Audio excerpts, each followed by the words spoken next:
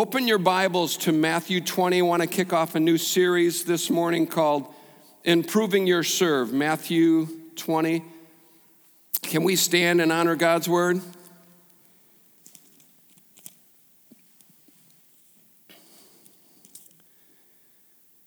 Look at 2020. Matthew 20. Then the mother of James and John, the sons of Zebedee, came to Jesus with her son. She knelt respectfully to ask a favor. "What is your request?" he asked. She replied, "In your kingdom, please let my two sons sit in places of honor next to you, one on your right and the other on your left." But Jesus answered by saying to them, "You don't know what you're asking. Are you able to drink from the bitter cup of suffering I'm about to drink?" "Oh, yes," they replied, "we are able." Jesus told them, "You will indeed drink from the bitter cup. But I have no right to say who will sit on my right or my left. My Father has prepared those places for the ones he's chosen."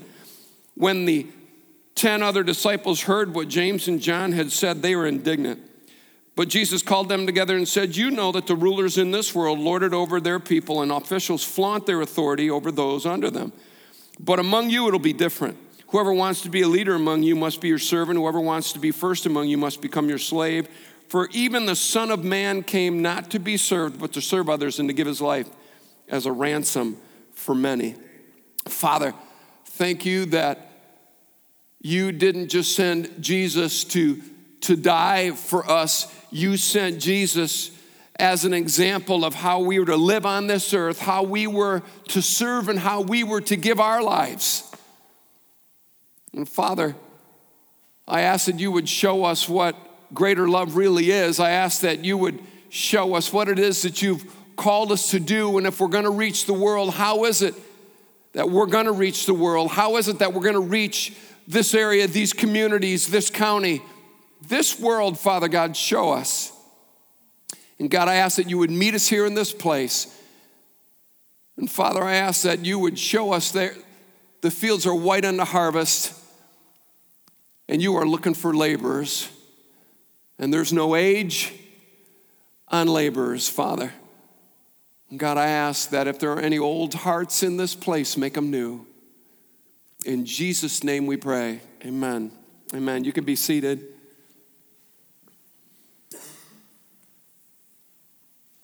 Notice in Matthew 20, it begins with the word then. For us to fully understand this passage, we need to know what the word then refers to in verse 20, because it kind of sets the tone for everything else. Then refers to verses 17 through 19. It says, as Jesus was going up to Jerusalem, he took the 12 disciples aside privately, told them what was going to happen to him. "Listen," he said, "we're going up to Jerusalem where the Son of Man will be betrayed to the leading priests and the teachers of religious law. They'll sentence him to die. Then they will hand him over to the Romans to be mocked, flogged with a whip and crucified. But on the third day, he will be raised from the dead." Says, then the mother of James and John approached Jesus. So verses 17 through 19 refer to Jesus saying that he was going up to Jerusalem. And because Jesus was going up to Jerusalem, the disciples could have easily believed that the kingdom was now going to get set up. Oh, here we go. Jesus is going to be kicking tail and taking names. Here we go. It's all going down. It's all going down right now. Because that was what they thought the Messiah was. The Messiah was going to come and he was going to set up his kingdom and he was going to decimate the Romans, and it's all going down now. Here we go, boys. Must have been why Luke recorded what he did in Luke 19:11. I'll turn there. It says the crowd was listening to everything Jesus said, and because he was nearing Jerusalem, he told them a story to correct the impression that the kingdom of God would begin right away. And Luke, being a doctor, was given to detail, and so he wanted to make sure that details like that were not missed. So how could James and John's mother approach Jesus the way that she did? Why would she approach Jesus the way that we did? It was a pretty bold move. Well, it's believed in my studies, I found that James and John's mother was the sister of Mary, the mother of Jesus. She's got clout. She's got clout. So it's quite possible that the favor being asked of Jesus is done so because of family ties. Jesus is about ready to set up his kingdom, and Jesus' aunt comes and says, hey, have your cousins on the right and the left of you. And he said, you don't even know what you're asking. So with this as a backdrop, let's see how and why the disciples missed it and what we can learn from their example. In her defense, surely James and John's mom thought she was asking something reasonable. There were none closer to Jesus than the 12, and out of the 12, Zebedee's sons had family ties, and these guys were unparalleled in their passion. Jesus nicknamed them sons of thunder in Mark chapter 3, verse 17. Go to Luke 9. I want to show you an example of these guys. They were something special.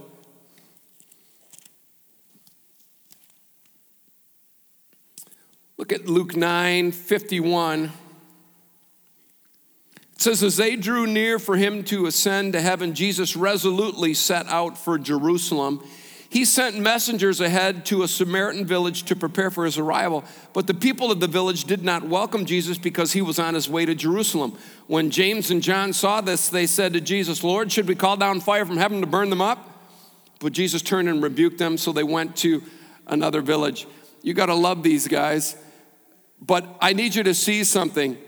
As harsh as they were, their passion was for the Lord. It was always in defense of the Lord. So where did these guys and their mother miss it? Where did they miss it? Let's just establish some things. Relationship with Jesus and passion for Jesus are great. Wonderful. Relationship with Jesus and a passion for Jesus are great, but they're never a basis for position given by Jesus. Let me say that again. Relationship with Jesus and a passion for Jesus are great, but they're never a basis for a position given by Jesus. Jesus calls his disciples together, because they're about ready to kill James and John. And he sets things straight. And Jesus notes the difference between how the world does things and how his disciples are to do things. And I want you to look at Matthew 20, 25 through 26 again. He said, Jesus called them together and said, you know that the rulers in this world lord it over their people, and officials flaunt their authority over those under them. But among you, it'll be different. Whoever wants to be a leader among you must be your servant. So the kingdom of the world versus the kingdom of God. The world system is about achieving position, power, and influence. The kingdom of God is about being given those things by God. I've heard people say that they must be meant to serve in full-time ministry because the secular marketplace just isn't for them. Well, let's just establish some things. First of all, the kingdom of God is not an employment agency. Because if it was, then everybody that had a relationship with Jesus and everybody that thought that they had clout would be employed by the church in some way, shape, or form. The kingdom of God doesn't function by self-appointment, but by servanthood. And every time I've seen believers set their heart on position in the church, it always seemed like offense was sure to follow. And I know I might be stretching it when I say always, and we're told never to use words like always and never, but oftentimes I've seen offense follow, and I've seen three things result from hearts set on position. Entitlement based on relationship, I deserve this because of how long. Resentment based on achievement, I deserve this because of how much. Or relocation based on recognition, I deserve this because how they see. They can see me, they can see that I'm something wonderful and something awesome. And Jesus sets things straight among his disciples with a mic drop. He says, leaders are servants. So Christianity, the local church, outreach, you name it, it's all based on servant leadership. Any facet of ministry, it's all based on servanthood. It's all based on servanthood. Even the Son of Man came to serve, not to be served. You bet when he comes back, he's going to split the sky. His feet are going to touch the Mount of Olives. It's going to split. He's going to walk through the eastern gate. Absolutely, when Jesus comes back. He's not trying to recruit anybody. He's ruling and reigning. He's kicking tail. Absolutely. But when he came, he didn't come to be served. He came to serve and to give his life a ransom for many. And anytime we have an attitude that says, serve me, we couldn't be further from the heart of Jesus. And we're off. And it's wrong. I mean, we might as well be asking what James and John's mom did. Hey, Lord, could I just kind of secure my position? I don't have to be on the right, but can I be on your left?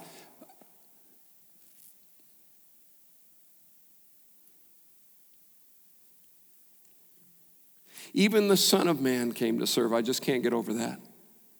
And Jesus' earthly ministry modeled servanthood from his washing of the feet to the dying on the cross.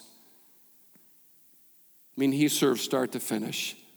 Start to finish. If the local church does anything, it should offer opportunities to serve others. And sometimes we're so busy with our serving that we fail to offer opportunities for others to serve. Sometimes we get so caught up in the discovery of how God would choose to have us best serve and how lives can be impacted the most, we don't extend an opportunity for others to serve. I can remember in the early days of our church, I was picking up the pastor who ordained me, and he was going to be speaking, and when we pulled up to the then Watt Auditorium, the middle school, I popped my trunk and I grabbed out all of the toys for the nursery. And pastor goes, John, what are you doing? And I go, I'm just grabbing, this, tub, for the children. I'm thinking, man, I'm doing a good thing. He goes, John, give somebody an opportunity to serve. You're almost like you're serving, get somebody else an opportunity to serve. I believe there are so many opportunities to serve. I just don't think we're giving people enough of an opportunity. And where do you think the bulk of fellowship and discipleship, where do you think that all takes place? It takes place as you're linking arms and as you're serving one with another. Man, if you want to build relationships, if you want to get to know more Christians, doggone it, serve, get involved. And I promise you that every area of ministry is begging for more and more and more people. I've never had an area of ministry approach me and say, Pastor John, we've got enough people. Please tell them to stop signing up. Never. But sometimes we give the impression that we do so many things so well that we don't need help, and so people don't sign up. And I've seen this happen again and again and again. Somebody is so taken off with their gifting, they're not sharing the load. And people look at them and they think, man, they don't need me. And I'm thinking, oh, they do. What I want to tell those people is, you see those people working their tail off? Don't worry, they won't be around long. Sign up and you'll soon be in their place, because they're going to burn themselves to a crisp against our wishes. And people have this mentality that they can just go and go and go and go. Listen, you need help to go. And you need help to last long. And this is not a sprint, it's a marathon. And so you pace yourself and you ask for help. Would you take this? Would you do this? I'm probably doing more than I should at times. I should probably be delegating more to my assistant. My wife's always getting after me. Why don't you have somebody do that? Why don't you? And so I'm not saying I'm innocent. I'm still learning. I'm still growing with you. So what we're doing in this series is every week we are going to have areas of ministry out there in the foyer, letting you know what they do and offering you an opportunity to check out what they do and hopefully begin to sign up. Some of you served last year at our ATM, and you were passing out candy and popcorn and pop, and you're involved now in a more permanent position of ministry. There are so many ways that you can get involved. I'll tell you right now that there are events that we did not do this year because there was no one that would head them up. Because some of the people had been heading those up and they were such large tasks that we just couldn't do them again. And I said, I am not burning anyone out, and I'm not going to do anything that people don't have a heart to do. We're not trying to do as many things as we can possibly do. We want to do what we do really, really well. I'm not trying to fill the calendar up with stuff and spread everybody so thin.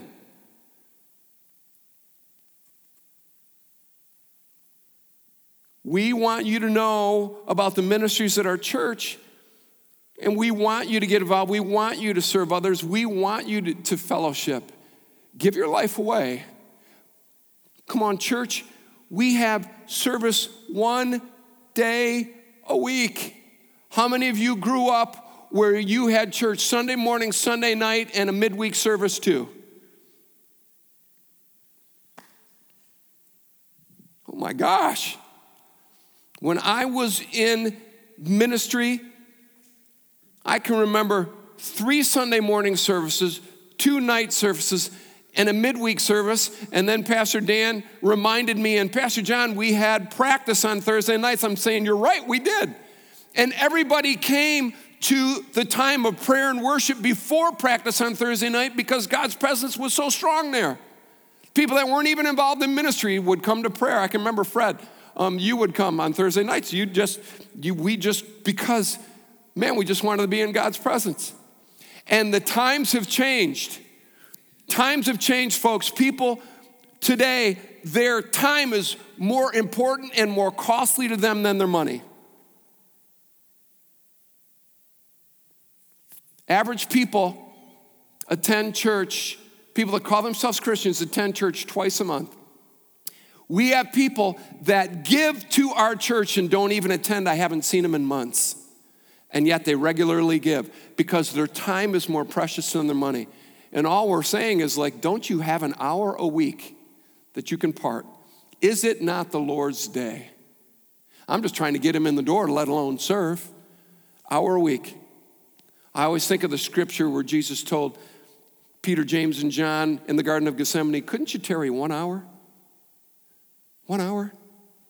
Couldn't you tarry 1 hour? I've seen people involved in areas of ministry at this church not even attending regularly. Heaven forbid. I'm thinking, man, I'd rather have you attend regularly. So if ministry's getting in the way, why don't we make some room for some more people to be involved so that you can attend with your family on a regular basis?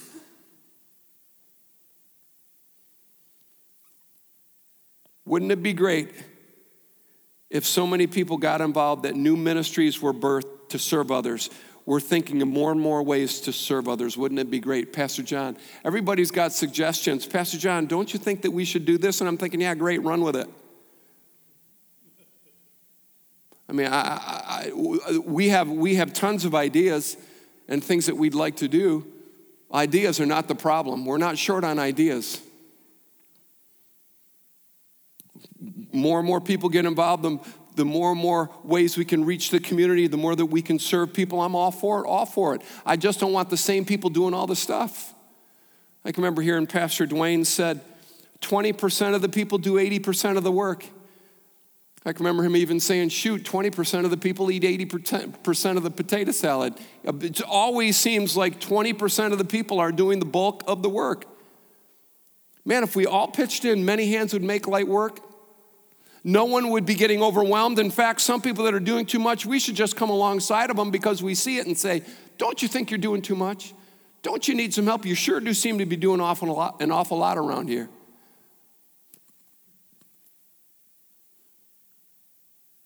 We have ministries and we have groups from infants to senior citizens, and there's not a single area of ministry that doesn't want your help and involvement. Every single one does. And wouldn't it be great if you listened to maybe the tug on your heart and you stepped out and you got involved in an area of ministry? And so what we're doing is we're going after you. You've been attending a while and you've been sitting there and you've been praying. Well, this is why for the next 3 weeks we're going to have ministries out there in the foyer when you walk out, and you can check them out and you can pray. Maybe there's an area that you were once involved in and you haven't been. Maybe there's an area that you've been thinking about getting involved in. And I understand busy seasons, and I understand crazy work schedules. I mean, you name it, we've got anything from, educators to corrections officers in our congregation. We've got business owners in our congregation. I get it. I get busyness. I get kids' athletic schedules. I get it. But when is Sunday going to become sacred again? When is Sunday going to become a mainstay in the family again? When? And shouldn't we, the Christians in the community, show that this day is important to us? Who's going to take a stand?